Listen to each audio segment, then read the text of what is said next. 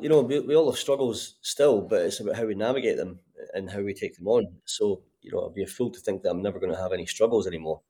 But that's part of life. That's just part of something you accept. That's just part of the game. It's how you deal with it. It's always going to be there. Problems are always going to show up. Challenges are always going to be there. You're going to lose people. You're going to fall out with people, or people are going to fall out with you. People are going to piss you off. But how do you handle that? That's really it's the decision point of how do you then translate the information that's coming in from the external field, and how do you go about changing yourself is the key. Those who are living a life of freedom have optimized themselves and their lives in pursuit of one thing: choice. They've created the financial, geographical, and time freedom to do what they want when they want to. But they've also created freedom from their internal limitations, their story, their biology, and their character. In this podcast, The Freedom Project, it is my attempt to shortcut your learning curve to having total freedom in your life so you can go and do more cool shit. I'm going to bring you deep dives into some of the most inspiring adventure athletes and business owners in the world. I'm also going to give you the key concepts of my coaching process to adventurepreneurs so you can start applying that to your life today. So here is another episode of The Freedom Project. In this episode, we're incredibly excited to introduce Lindsay Bruce, a man whose life is a testament to the power of transformation and the warrior spirit.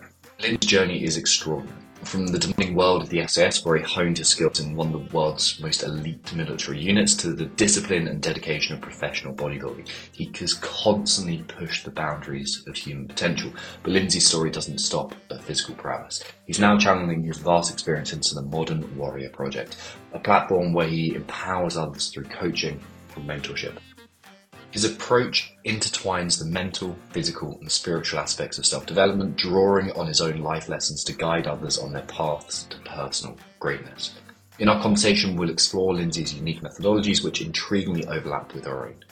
We'll also delve into his experiences with psychedelics and how these have shaped his journey and perspectives. So expect a deep dive into the mind of a man who has not only faced immense challenges, but has also transformed these experiences into a source of strength and enlightenment for others. Join us as we uncover the layers of Lindsay Bruce's inspiring journey, learning how he embodies the essence of a modern warrior and how his experiences can inspire and guide us in our own pursuits of freedom and adventure. Welcome to the show, dude. Pleasure to be speaking to you. Likewise, pleasure to be on the podcast. Let's start with actually that continuation of the conversation we're having just before recording. So decisions you made 3 years ago and the way that they've manifested now. Let's start with a kind of an overview of what was happening when you wanted to make those decisions. What was like the kind of the situation that was percolating in your mind? COVID. Yeah. For everybody, same as everyone. We were at a point where there was it was unprecedented times. We had a lot of uncertainty. And so you could either be one of those people who would sit back and kind of wait to be saved and wait to be told what was going to happen with your life next, or you can pivot and make decisions yourself that are going to get control back. It's all about gaining the control in advance so that you can have a plan moving forward should the shit hit the fan and things to go sideways. So obviously back in 2020 when COVID kicked off, I still ran a gym back then. So I'd had a gym for like 15 years at that point. Two of them, in fact, but I had one at the time. And that had only been open a couple of years. And it was still at that point where, you're trying to sort of get off the ground after a massive opening, after a huge financial commitment. It was getting to the point where we were starting to, like, the landing gear was starting to get folded away, so to speak. We were starting to do pretty well. Had a good business model and stuff. And then obviously COVID happened and then kind of threw that against the wall. And we had to then think, right, okay, what is going to happen if the gyms don't open back up again? And it also gave me a bit of time to sit back and get that extra bandwidth and just have more of a pragmatic view on my life, because I had realized at that point that I'd kind of been subconsciously dragged into a lifestyle that I just thought I had to do because it became a Which routine. aspects of it? It became habit. Well, you do something for that long, you think it's like anything else. I suppose it's nothing different than someone being in a relationship that they're really not fulfilled or happy in. but they just stay in it anyway for the sake of change is just too scary to decide to take that direction rather than just stay as you are. And, certainty is one of those things that obviously some people make, or they don't make decisions because they've got enough certainty to know what's going to happen, even though if that thing that's going to happen might not be necessarily the best thing for them. So the thought of uncertainty with change is just too scary. Now, that wasn't the way that I was necessarily thinking, because I've always embraced change and challenge. But at the same time, I think more on an unconscious level, I had just been doing something and plodding away, making changes, making improvements, making progress with business. But when I really sat back and thought about what do I really want, who actually am I at this stage of my life? Mm-hmm. Is this what I still want? These were the questions that came up more than anything. And it was a realization for me that I actually wasn't entirely happy doing what I was doing. And that showed in many ways. But it felt like a fight for 15 years almost, because the gym business it can be a very good lifestyle. It can be a very nice business model, but you have a ceiling. When you get one gym and you've got a certain amount of people you can serve and a certain amount of things you can do, you have got a bit of a ceiling. And it goes without saying, you can get away with stepping back and having a team man. These things do take time and experience and all the rest of it. But I guess the way I was doing things, I was very much involved, trying to be a control freak the whole way along. And I guess when I had time to sit back and relax and get off the hamster wheel of gym life, I realised then that it wasn't really what I wanted to do moving forward. I had fallen out of love with it for various reasons. That's a really tough point to get to as well, because you kind of create this identity and you've created this stability and a zone of safety where it's like you've gone essentially like outside the walls of the walled city, the safety, and kind of sectioned off this zone. Like, oh, I own this now. I'm now competent in this. I feel like predictable. And you create this identity and these kind of rules that you follow. And then to go, okay, I need some chaos in my life right now. I need some growth is a difficult decision to get to. It was. There was an element of that, and then I also wanted lack of chaos because it felt chaotic at that point. So in some ways, I was kind of trying to avoid chaos rather than embrace new chaos, if that makes sense. What was the chaos? The chaos, obviously, the unpredictability of what was happening globally, that was outside of our control. That was a huge factor, obviously. And before that, I mean, we had just gotten over the chaos of opening. I mean, I made a huge decision to change my gym location to a bigger site a couple of years before that, which took huge financial investment, huge amount of energy, and it put us back to square one and probably behind that. I went from having quite a nice little business model that was kind of safe and simple to run, but at that point I would say I needed more challenge and I needed growth. That's why I decided to go, right, I'm not going to settle for this. It's comfortable. We've always got money in the bank and stuff like that, but I felt like I was plodding along, just kind of coasting, because it had kind of reached its ceiling at that point. So I thought, we need to go bigger, we need to go better. And that was a huge risk that I embraced at the time, but it caused huge amounts of stress, huge amounts of challenge and financial turmoil to a point. Because it as everything, you've got your estimation of how much something's going to cost, and then you can double it and you might be somewhere near it. And that's kind of what I used to always say to people that were thinking about opening a gym. So I guess at the time, I just thought to myself, I hadn't fallen out of love with the gym. I still love going to the gym. I love the gym life. I think it's a great. Well, some of them are still great these days, right? There's a lot of things kind of gone off-piste and gone a bit obscure, but in general, health and fitness is something that I'll always be passionate about, because I always have been since I was a teenager. So it wasn't anything to do with fitness or the gym. It was more like running the business how it was and limiting myself. I just had that feeling that I had this underlying feeling that I had more in me to do something else. There was something else that was calling me, something else that I could be more effective in, more potent in, and more true to myself, and be more authentic along the way. So being a gym owner, you're running a local business that's customer facing. You have got red tape that you need to adhere to. It goes without saying. You've got a very diverse customer base of all sorts of people, which is great because we invited everyone to train at the gym, obviously. But I thought, how can I be most effective in life? How can I be the best coach? And really, my coaching started to change as well. I was more interested in the mindset side of things, the the peeling back the layers of an individual rather than just getting them into the gym and counting sets and reps and giving them a good fitness session. There was more to it than that, and I realised that was very much the surface layer of what we're about anyway. And it's really about digging deep and getting to the root of why we do things and what makes people behave a certain way and perform how they do or don't. And so I guess it was just more of a calling of there's something else that I need to do. Don't quite know what it is yet exactly, but I know that this isn't it. How long did you put up with that feeling of there's something else I want to be doing? Because like I can think back to my journey, and I'm not going to bore the audience with it. So I'll give you a light overview. Like I was running Mindset X, it was fantastic. Like things were good. Like everything's fine, but it felt like there was an internal battle for about 18 months to 2 years of like, my mind is ensuring that this is a sensible decision. It's ticking all the right boxes. It answers the problems of like, how do I create a business that makes some money? But my heart wasn't in it. And like that was bubbling beneath the surface like 18 months. So how long was that knocking around for you? Quite some time as well. When I in retrospect, when I think about it retrospectively, I would say quite a while. But I ignored it. I ignored the fact that it was there. Like we do with certain things. We know that something has to change, but it's easier just to go, we'll deal with it later.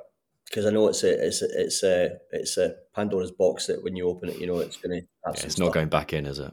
Nah. So it was the timing of I'll deal with it at some point. It's just that at the moment I'm too busy to do anything about it. So, I guess it was the fact that my life was on a hamster wheel as it was. It was very busy, very full on, and I felt quite overwhelmed a lot of the time with the amount of things that I just had to do and think about, and that was from various perspectives, be it coaching clients, managing a team, managing some of the admin still, even though I had a really good gym manager. There was still a lot of the family life. Life's busy for most people these days, and there's a lot of shit going on, right? There's too much going on these days.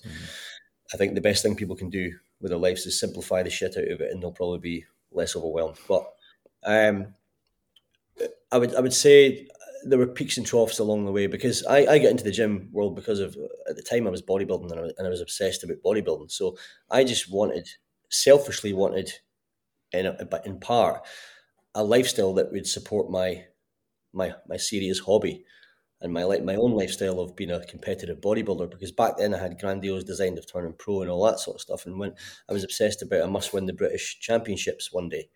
That was kind of a goal that I'd had in my mind. That was at the time something that was really important to me. When I look back now, actually, it was kind of cool if you did it, but it's not what you're going to be remembered by, right? So it's not. There's no way sort of contribution based. It's a very selfish, intrinsic goal set. And so at that time, it suited my lifestyle to open a gym. That's all I wanted to do, was have my own gym and serve people that wanted a decent gym and have my own lifestyle. And I thought, this is cushy. Then when I actually ran a gym, I realised that it was actually not the case. It's a busy old life. A gym does not run itself. So when it came to the whole COVID thing, and then having a bit more of a wide angle lens on, I started to then dig into, and I had a business coach at the time who helped me quite a lot. I was coached by, at the time I was up on board with a guy called Phil Graham. Phil was really instrumental in helping me make a lot of progress in my gym business, actually, for the last sort of 12 to 18 months before that, which really got us off the ground in a different business model, different set of beliefs and values and whatnot. But then when it came to going online, he helped me quite a bit with that as well, actually. Were you planning on going like online coaching in terms of like PT, or is it always the mentality aspect that you're looking at? It was mostly the mentality. I mean, I still look after people's fitness and all that sort of stuff, but it's more, it's kind of, it looks after itself for a lot of it, because a lot of it's on autopilot. It's not just about that. You get over 40 men who just want to get fit. You get a kind of simple approach to them as far as what they need, right? Because they're usually not very time rich, so time is a factor. So they need to have something that's simple and easy to follow. So but we mainly, so it's part of the whole process. So obviously people need that, and I'll explain the model I have, that how I run things, which is pretty simple. But I was really more interested in the mindset side of things, of changing the person's behavior through the mind, and that's really what it's all about. Because then everything else follows. Obviously, if you've got the mindset, if you've got the get up and go about you, to want to go and work out, for example, the score. All you need then is a plan to follow. It's quite simple. It's the problem is getting there. That's usually the challenge about why am I not doing the things that I'm doing, as you know, being a mindset coach yourself. So that was really where the passion was, and that's what I wanted to delve into more, because I knew that was going to make the most change with people, and also building a community. Building a community that people could be part of, so they could raise their vibration through a remote community, which is a huge part of it. Nice, really nice. So one of the things that's been running through my mind is you've got military background, bodybuilding, both very tight in terms of the way you are disciplining yourself, and very focused on like the masculine aspects of character, of like discipline, assertiveness, aggression, action. Do shit to change reality and make it happen. And then there's like which has its absolute benefit in the kind of world of transformation. And then there's a point of its that it has to be supported by something else. It has to be supported by that kind of other aspect. And that seems to be working its way into your life right now. But did you find any struggles before? Did you find any challenges with like, okay, I'm relying on these tools to help people and help myself? And what did they look like? Many struggles, many along the way, and until recently. And still, we all have struggles still, but it's about how we navigate them and how we take them on. So, I'd be a fool to think that I'm never going to have any struggles anymore. But that's part of life. That's just part of something you accept. That's just part of the game. It's how you deal with it. It's always going to be there. Problems are always going to show up. Challenges are always going to be there. You're going to lose people. You're going to fall out with people, or people are going to fall out with you. People are going to piss you off. But how do you handle that? That's really it's the decision point of how do you then translate the information that's coming in from the external field, and how do you go about changing yourself is the key. But as far as challenges, there was loads of challenges along the way, and it all came back to one thing. And I always say this, and it came back to the ego, because what do we do when we join the military? We're part of a machine that requires ego, and lots of it. It's the way that it works. So without going into this too deeply, but you've got a huge infrastructure way above and beyond you and I, and our hierarchy when we were serving, that need a military to be a certain way to do certain things. So when that military is then assembled and trained, you've got a load of little minions all singing off the same hymn sheet, doing the same things, thinking the same way. That's how it works. That's how you build it. I mean, how do you do drill on a drill square? Not by everyone doing their own thing and walking where they want, when they want. It's about being in step, synchronized. It's about huge synchronicity with, carbon copies of each other to a point, because that's how it has to be. And so joining the regiment still required that. Working in security still required that. Being a bodybuilder to a point still required a level of extreme discipline. And I guess it's about control. It's from a self perspective, it's about maintaining control of your life by having structure in place, which is great. To have structure, obviously, it's to have order in your life over chaos every day. That's a huge bonus. But when you talk about, when you touched on there about the aggression, masculinity, assertiveness, discipline, and all these things, they're all very aggressive traits and subjects. They're all very aggression based tools or traits. And I would say that the problems then show up really when you have lack of harmony with like the masculine feminine balance. So what happens then, you get a conditioning over a period of time that ends up making you a certain way as a human being. You know, you show up in the world a certain way because of what you've done and what you've experienced, who you've been around. So it's a conditioning thing that ends up being a program that runs your life. So you end up being very rigid, being a very certain way, having very strong views and opinions, being in some ways quite abrasive. And there's a lot of these things that will be a great tool if you have to go and do a certain job that requires aggression, speed, agility, fast decision making, all these things. Because, like I say, that's what a military unit has to be like. But it doesn't necessarily serve you in all aspects of life. There's a lot of, even for example, look at military families. I think the last time I spoke to someone, a good friend of mine within the regiment, the statistics were something like when someone joins the regiment, like who's married at the time, I think at the 5 year point or something, you know, like 5 years after joining the regiment, there's something like a 75% divorce rate. Yeah, it doesn't surprise me, but it's still shocking, if that makes sense. And that's because it's not conducive to a good family life. It's not for everybody. Being a celebrity that travels the world touring stadiums and performing concerts isn't conducive to that either. You know, there are many lifestyles that have the same challenges, but I suppose when you think about the imbalance or the problems that you face, especially when you become a civilian after being in the military, there are certainly ego challenges that hold you back, for sure. Mm-hmm. It all comes back to the ego. Yeah. What do you mean by the ego? Because there's, I suppose, the colloquial term ego. There's the psychoanalytical term ego. Like, what do you mean by ego?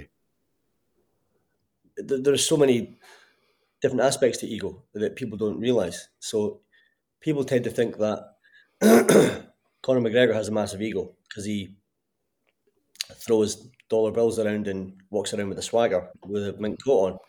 That's just attitude because that's what he gets paid to do, right? It's not necessarily he has to have an ego doing what he does. Being a fighter, you have to have an ego. It's part of the package. Without it, you'd be kind of screwed. A soldier would be the same. Without an ego, it probably wouldn't be as effective in some ways, you could argue. To a point, that is. I wouldn't say necessarily that's entirely true, but I would say that to a point you need a bit of an ego, but you need it to be your friend and not your foe. And this is the thing, we all do need an ego because it's a layer of protection. But I suppose what I'm getting at is things like you will protect your ingrained beliefs about things like masculinity, about the way that people should be. That used to translate into things for me like training clients who were civilians and hadn't maybe been in the gym before, not being able to understand why they would pussy out of an extra rep, an extra set, or not turn up for the gym, or flake off and not implement things with their diet or whatever it was. I would be like, why can't this person just do what they're fucking told? You know, that was kind of my attitude. Why is this person being such a pussy? That's because that's the way maybe I've been conditioned to think, and that's the way I've managed to live. But at the same time, I can't expect everyone to be tuned into that same frequency as I am. And so there are these types of traits, and also the things that are, you know, inner beliefs with yourself that might hold you back from certain situations, and that could be having fun. It could be being a bit more flexible in your life because you think you have to be a certain way because that's the way you've been conditioned. So your ego kind of protects your identity more than anything of who you are, what you believe in, who you spend time around. You know that. I mean, there's one of the things I hate. Sorry, but there's one. This is something I just heard the other day, and it was, you've probably seen and heard this a million times. If you want to be a millionaire, you have to start hanging about with loads of millionaires. If you want to be a fucking, you know, it's like you have to keep the same company of carbon copies of who you want to be. And I think it's bullshit. I think it's utter bullshit. I don't agree with that. There's a point of that where you go right, don't hang around. If you want to be successful in life, don't hang around a bunch of people who are on a really low vibration, being absolute losers kind of thing, you know, like taking drugs and getting on the piss every weekend. There's that element which is true, but at the same time, I think it's a good thing to diversify your crowd and who you spend time around, because that's where you learn most. Yeah. With people who aren't like you. Yeah, it's interesting. One of the things that you seem to be talking through is like that.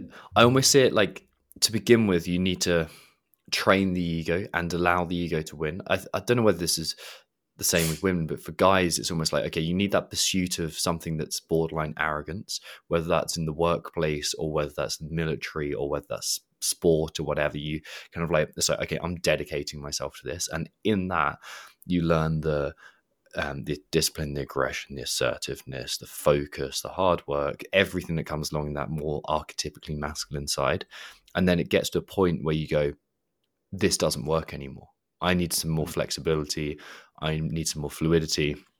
And I'm sure you see it as well. When people come to work with you, they go, okay, I have my, like, this is them speaking, I have my idea of what a military mentality looks like and feels like. And that is what I feel I want and I need. And there's a point of that. But then there's also, well, if you're doing something like entrepreneurship, you need something that is a whole lot more flexible because shit hits the fan a lot, and you've got a family life that you have to balance with, and you've got social obligations that you have to work with, and you're not in this vacuum of that the military life provides you when you're fenced in, and like all you have to do is train and then you deploy. That's a different mentality to, well, I'm gonna hang out with the in-laws at the weekend and then I'm going to run a business from 9 to 5, but also there's all these other problems thrown in. I have to make sure the hoovering's done as well. Yeah.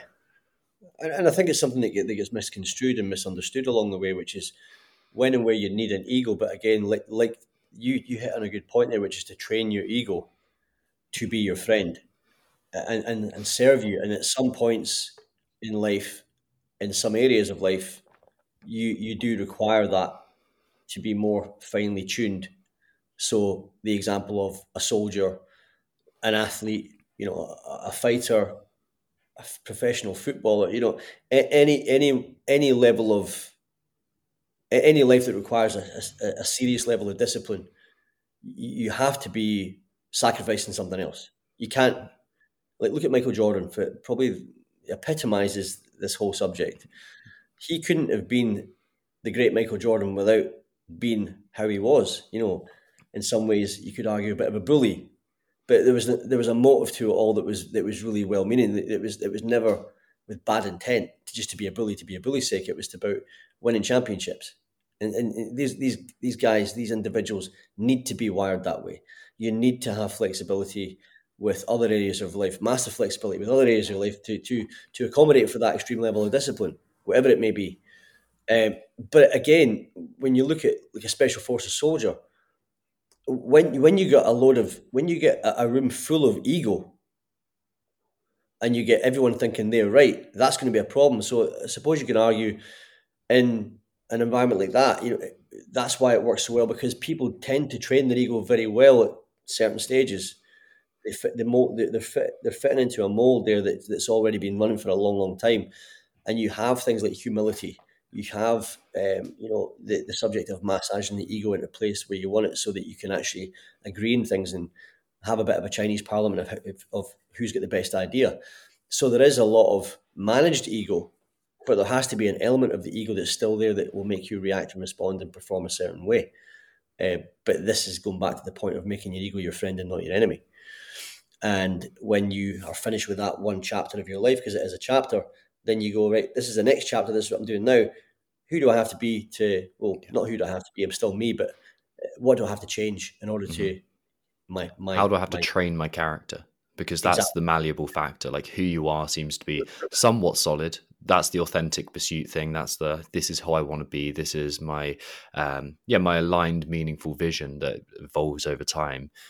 But the character can be adapted and trained, and you can put the reps and the sets into, okay, I'm going to develop courage or patience or wisdom or whatever. Absolutely. So what exact problems did you see yourself running into there? Like what exact challenges did kind of a lack of that flexibility cause for you?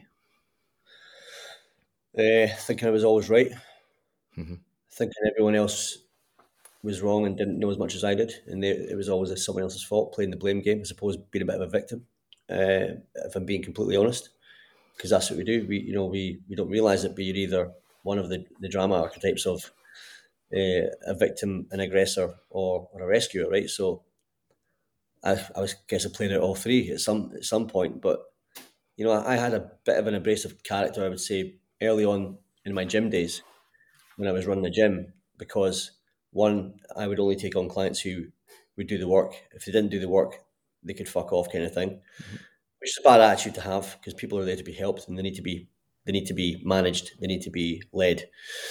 But when you come from the military where everyone's doing what they're told, or the consequences are inevitable, when you then leave that environment and then you can't understand a certain type of person. So I guess for me, it was like lack of empathy of different types of human being, um, lack of patience, too much aggression, too much anger. That was probably my biggest challenge, which was to get rid of the anger that I'd built up over a long period of time through reasons I didn't even know. To the point where I still had this anger quite recently. Doesn't mean to say I'm not capable of being angry, because if something pisses you off enough, you're going to get Useful angry. emotion, yeah. But useful emotion at certain times, but 99 times out of 100, useless Yeah. and not serving.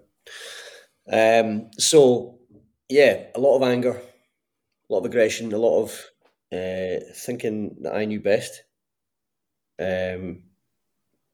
Things like that. Really, they were the things that I would say that I would admittedly put my hand up and say, yeah, I was like that. Just a quick one from me. If you haven't already downloaded the Adventurepreneur's ultimate route planning and navigation guide to absolute freedom and doing more cool shit, what are you waiting for? In this totally free guide, I give you the frameworks that I've taught to hundreds of adventurepreneurs that set their life up for more freedom so they can get out and live a life full of adventure. It's going to teach you how to set your days and weeks up in order to maximize your time doing the things you love, and how to perform at your best day in, day out, and burst through your limitations. It's packed full of actionable steps, and you can get it by going to bit.ly/adventure.nav. Once again, that's bit.ly/adventure-nav. What's the process of changing that like? Looking inwards, I guess, realizing at one point. And how exactly were you doing that? How exactly were you looking inwards? It was a progression. So it's along the lines of having a moment of realization that something has to change, and then deciding I'm going to watch some YouTube videos. Then I read some books. Then I buy some CDs for my car, Tony Robbins CDs and stuff like that. Back in the day, you're talking like maybe 12 years ago now. What are we on now? 2023? Yeah, no, 10 years ago actually. 10 years ago, started just wanting to change, because I thought, this. I'm exhausted with this. Yeah, this is an exhausting way to feel. Always comparing myself to others in the industry I was now in. So being in the health and fitness industry, being a bodybuilder, you're comparing yourself a lot. Your physique is your life kind of thing. For the most part, it's almost like a representation of your value at some point as well, like or your self-worth. Like I've seen a lot of bodybuilders get into that trap where it's like, well, that is the way I look and that is who I am, and if I'm not at that like peak state, then like everyone else knows. And yeah, it's a vicious trap to get into. Yeah, you don't realize that no one really cares. Yeah, and no one can tell the difference between 8 and 9% body fat anyway. No. But in your mind, it's a bit of a head wreck. So you're very so you're very sort of insular in that sense with your everyday thinking. And it's mad when I think about it now. It's like every time you pass a mirror, you're checking your body fat and checking if you've lost any size off your arms or whatever. It's fucking ridiculous, right? It sounds really stupid, but that's what people. That's what bodybuilders think like. That's how they're programmed. And so I guess leaving that identity. And that was another thing, when I stopped competing as a bodybuilder and I decided to not compete anymore and not decide I was going to make my physique my life, that was another change as well that I had to get my head around, and it took some time. But what was the original question again? The one you just asked me? Oh, fuck knows, dude. Oh, what was the progression of actually changing that? Yeah, so going into standard sort of personal development stuff, realizing that I had to change. I thought, I'm not happy, but it's me that is making me not happy, no one else. So almost accepting responsibility and saying, I have to change. I have to do something different. Because this, losing my shit for no reason, getting angry. And this could be in my car. Someone cuts me up and I'm fucking running down the road after them, knocking their, banging their window saying, get out the fucking car. It was that bad. And I'm ashamed of that, but I've accepted it and I'm okay with it now, in the sense that I've accepted that darkness of my past, and it's like, I know I'm comfortable that I would never do that now. But it was kind of that bad at a point. I'll be honest with you, and it just made me feel, the feedback loop I was getting from that type of behaviour was awful. Didn't really like myself at that point. I thought, this isn't really behaving like a nice person. My relationship at the time, was kind of up and down, I guess, and that hurt me as well, because I didn't want that. I always wanted a happy, successful relationship, and there were dramas in my personal life, probably because of the part I was very selfish to be around and live. Everything was about bodybuilding and me and my business, and everything had to revolve around me and my life, and everyone else had to play second fiddle. And so the progression from there was then starting to go to like personal development events of various natures. And then I went on the whole Tony Robbins circuit, ended up working at his events several times, as a crew member and stuff, just volunteering to be around people, because when I was around, that kind of environment, I always come away feeling really good. And then it was more into, right, how now that I'm kind of feeling like I'm really developing myself now, to the point where a few years ago I thought I've really made, I've made huge progress for myself. I now feel I'm in a position to pass that on to others and help other people with similar challenges and problems. And obviously the other stuff with getting people in shape and that was just part of the course. So this just ended up evolving into this overall project, or this coaching program that then covered all aspects of life. So the three pillars that I cover are purpose, path, and power.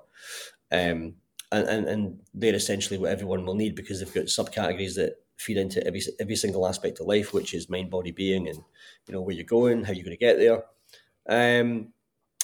And up until this day, obviously still learning, but I feel that I'm now in a position where I've got a lot of good stuff that I can help other people with. That's the main thing, and I can be a really effective coach. When you're talking about purpose, I'm guessing you mean following your meaningful path. Like, what are you here to do? When you're thinking about path, I think you're talking about what steps are there, like what's the actual actions you're taking. What do you mean when you discuss power? Power, so the three subcategories of power is mind, body, and being. So obviously your mindset, everything to do with,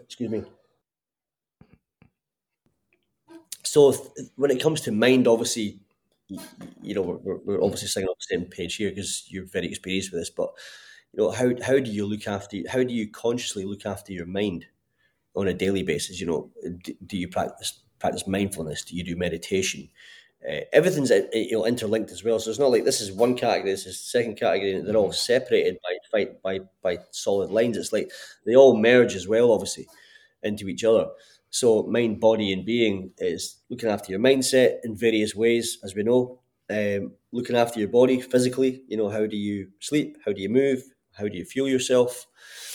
And then the being side of things is really about your connection to yourself and something else. So this kind of ties in as well intrinsically into the mindset side of things and the body, but it's all really, it's linked, but you can kind of separate them into a point where you can identify different things. So the being side of things is really about, what else can you connect to? So this is something that I'm really into now, and knowing that it's made a huge difference in my life is about how do you properly connect with your inner being? How do you connect with something that's bigger than you? And I'm not talking about religion. If that's your bag, fair enough. I mean, I'm personally not religious, but I would say I'm definitely a spiritual person. I think there's more than just us in this existence that we have. So it's about connecting to something that is bigger, a bigger field of energy. The quantum field of energy, and what it means, and how we can make that work for us and work with it to get a better life. So it's all about that connection, and also with the being side of things is about relationships, family, connection to others, community, that type of thing. What have been the concepts or the frameworks that you have learned that you come back to time and time again, the ones that you go, okay, this is something that people need to learn? So from a very simple standpoint, so some of the first things I teach people are very sort of NLP based things. They come from NLP, but they're not just NLP. NLP kind of coined that as well. But when you think about how energy's transmitted and received, so the basic law of communication, for example. So how do we communicate with the outside world? By our senses. So how do we then accept information into our minds and our bodies, which is about our five senses? What filters do we use to make a story? So what is the narrative that we create from what information we have at any given time? How do we feel? And that's obviously a process of the external field telling us, giving us energy, should I say, and then how we then translate that to create a narrative in our mind, to create the story. How does that story make us feel off the back of that emotional response and our emotional state? What do we then do? What are our behaviors?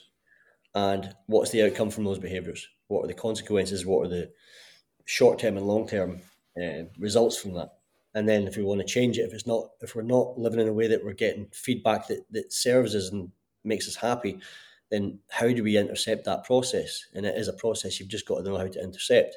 So one, changing the story, telling yourself a different story, creating a different emotional state. So that's really a model that I tend to focus on first and foremost, about how you're communicating with the outside world. And then things like archetypes of drama, typical stuff like the drama triangle, empowerment dynamic, that type of thing. These are useful tools that I think are very simple, but you always get penny drops along the way. And then basic things like how to change your state quickly, little tools of how you can change your emotional state very quickly by focusing on things like your physiology, your focus, your language, that type of thing. And then really it's about how you feel about yourself. And the two things I always say that you have to be able to do in order to have a fulfilling life is to love yourself and trust yourself. Because that then ties into things like self-respect. If you're not respecting your body by eating shit all the time, you can't love yourself. You might, but you're not showing it. Mm-hmm. So you have to love and respect yourself, and you have to trust yourself to make key decisions that are going to prove that fact. So these are the things. It's about connecting with yourself and understanding how complex your body is and how much you have to look after it. Because, it's like if the discipline is there with habits and you're doing the right thing, motivation tends to show up.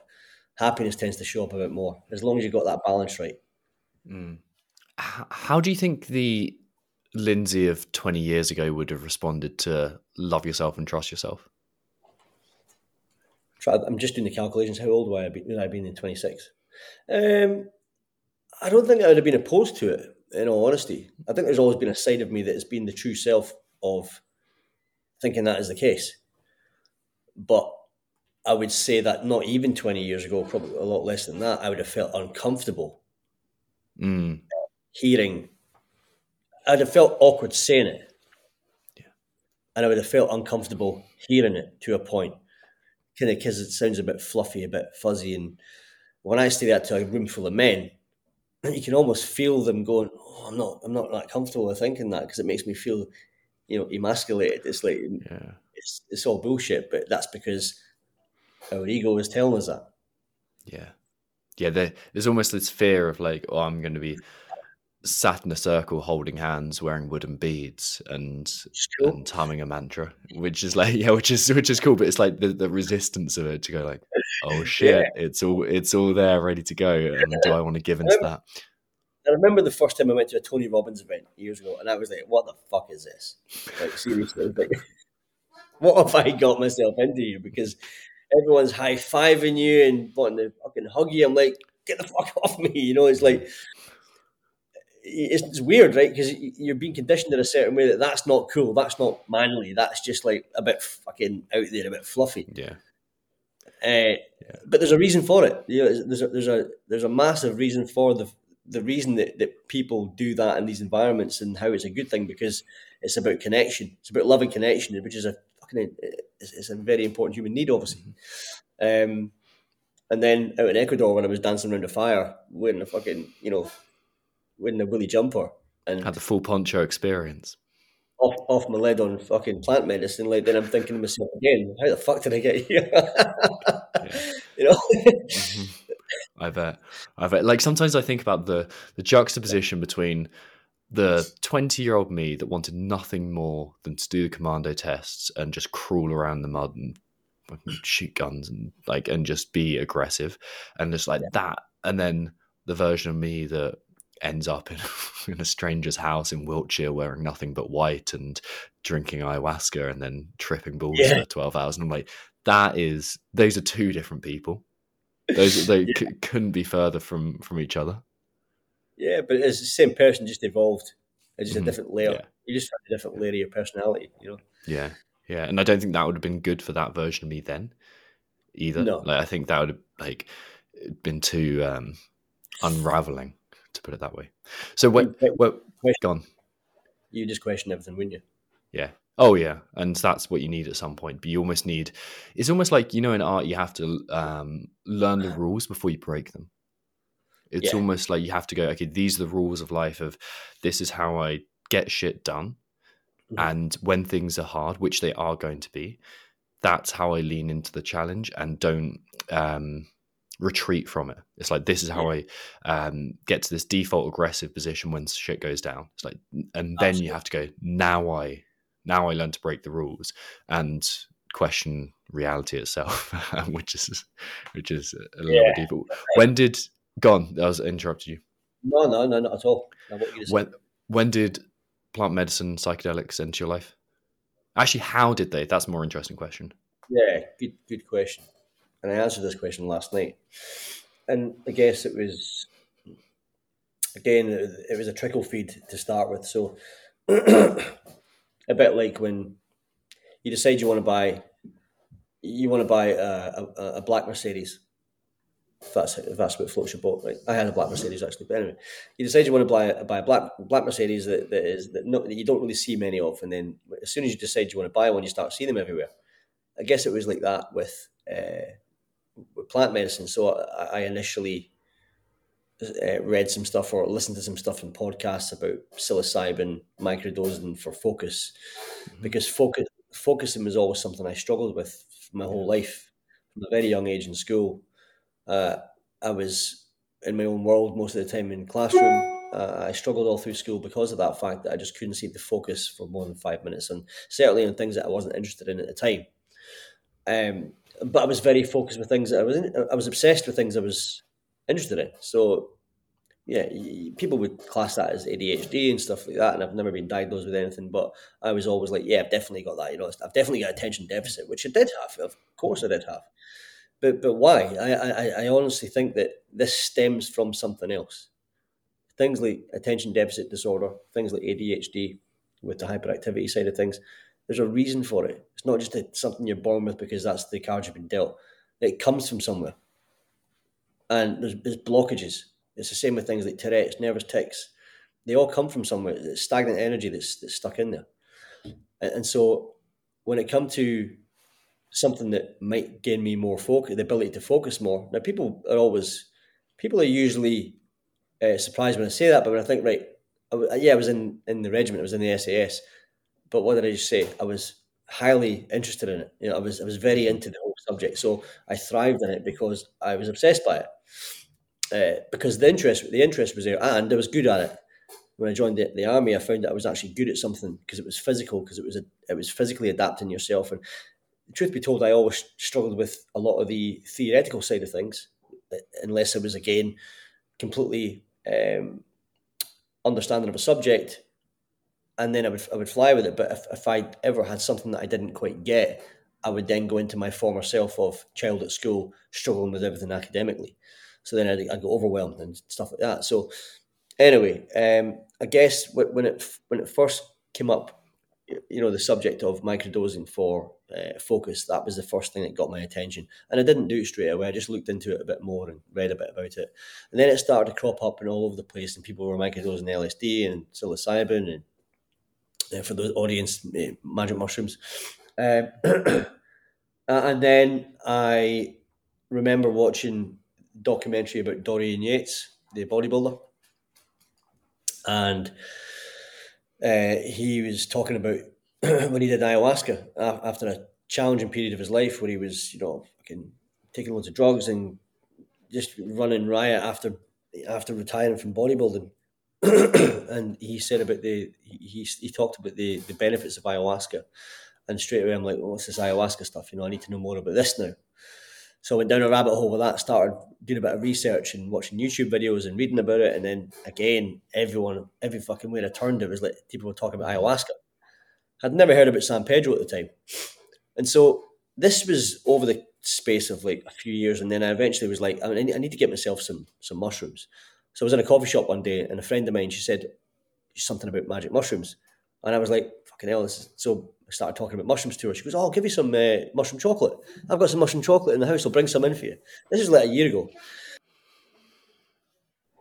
She brought me in a square of mushroom chocolate, a couple of squares of mushroom chocolate. It was like, there you go, look, take that. Dodgy deal. But she gifted it to me very kindly.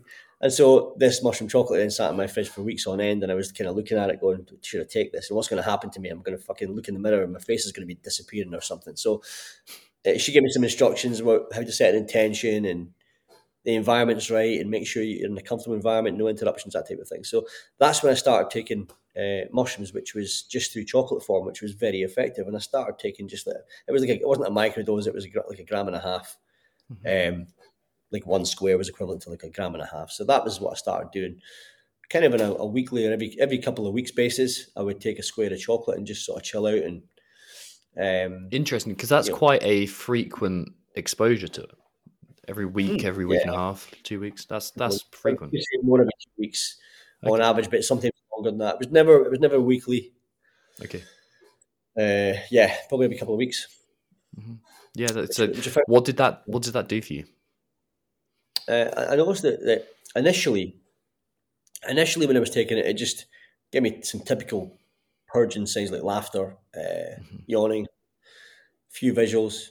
Things would look a bit different. Things become really high definition. So I felt like I could, and I also felt like the conversations I was having, because I'd always do it with someone else, and the conversations I would be having, sort of in the tail end of the trip, would be very kind of in-depth, intense conversations. I was finding that I was able to access parts of my brain that were otherwise blocked. So I was coming out with these ideas and having these thoughts. I was like, how the fuck am I thinking about this?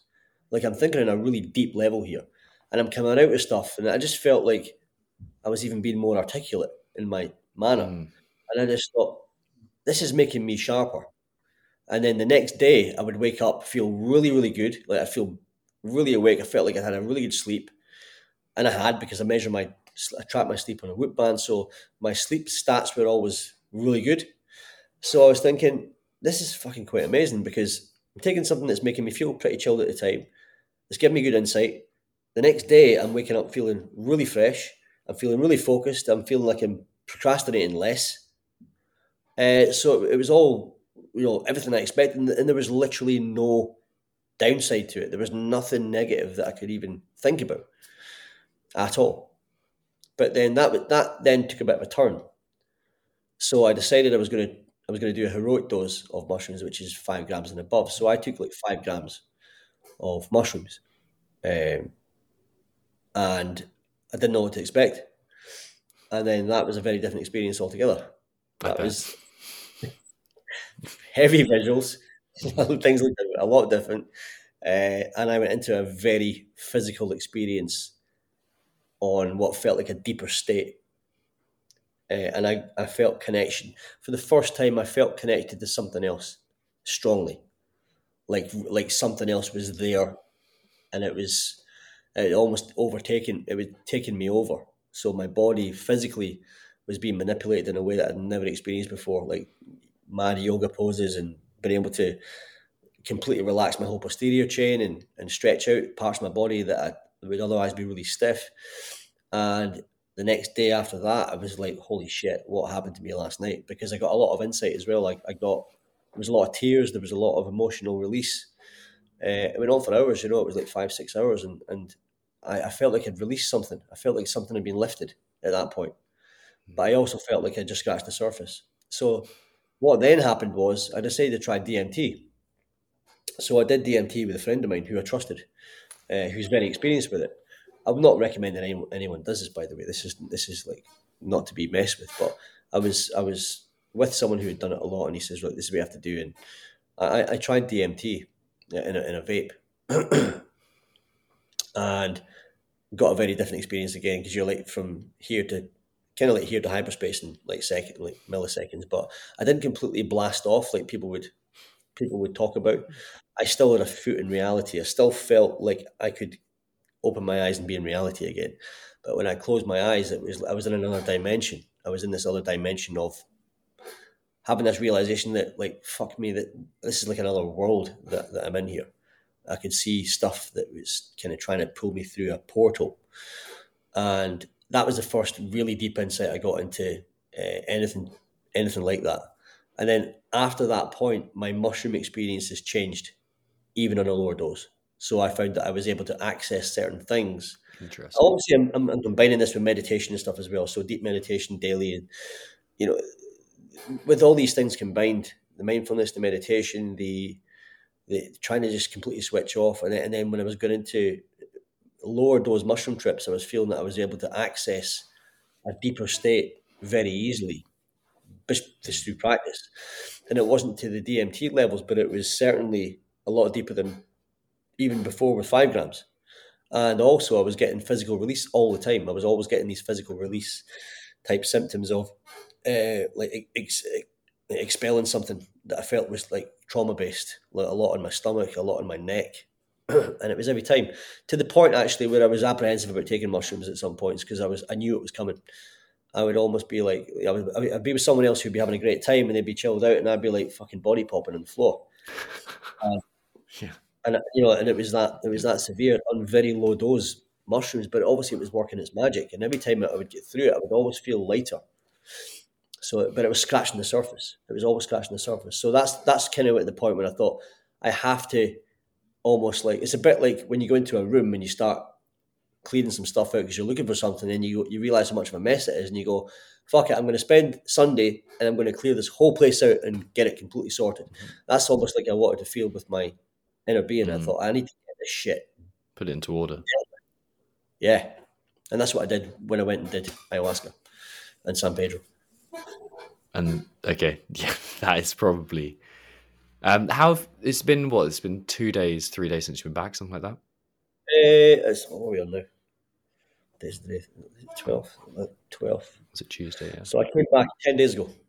Okay. And how's that transition period been? It's been interesting. It's been a little bit odd in some ways from an introspective point. So I felt a lot different since I've been back. I felt like I've had to sort of take a bit of a social media detox. Even I was off social media for most of the time when I was away, but when I've come back, I didn't want to just go back into it. A good friend of mine, Andy McKenzie, he one thing he said to me is that he felt that when he came back from doing ayahuasca, he kind of reintegrated himself very quickly into social media, and he said he wished he hadn't. I was very conscious of that, and I thought, right, I'm not going to rush back into this. I'm going to do what I have to do, speak to my clients and all that sort of stuff, but I don't really want to submerge myself back in full-on social media consumption mode, because I don't like that anyway. But I suppose I've just been hypersensitive to certain things, hyper aware of certain things, and very cautious of where I go, who I spend time around, what I consume, who I talk to. Why? Because you don't want things to get in there and get those little gremlins to get back in and, re-change you back to how you were before. Not that it was that bad, but I mean, it was there were certainly things that I wouldn't want to go back to. Interesting. Well, I think at some point, we need to do a part 2, because I've got about 1,000 more questions than I had when I started. So I'd love that. But let's wrap up here. Where can people find you? Where can people follow you on social media and get involved in the is it Modern Warrior Project or Modern Warrior? Yeah, it's the Modern Warrior Project. Is Yeah, the coaching yeah. program, but my Instagram is the Lindsay Bruce, Cool. just Perfect. like the Lindsay Bruce, and that's it. Amazing. I Perfect. think the in front of someone's name is a little bit kind of cheesy, but it was at the time, it seemed like a good idea, and I'll run with it. So I think it works. Thank you so much, man. no worries, pleasure, mate. Thanks for having me on.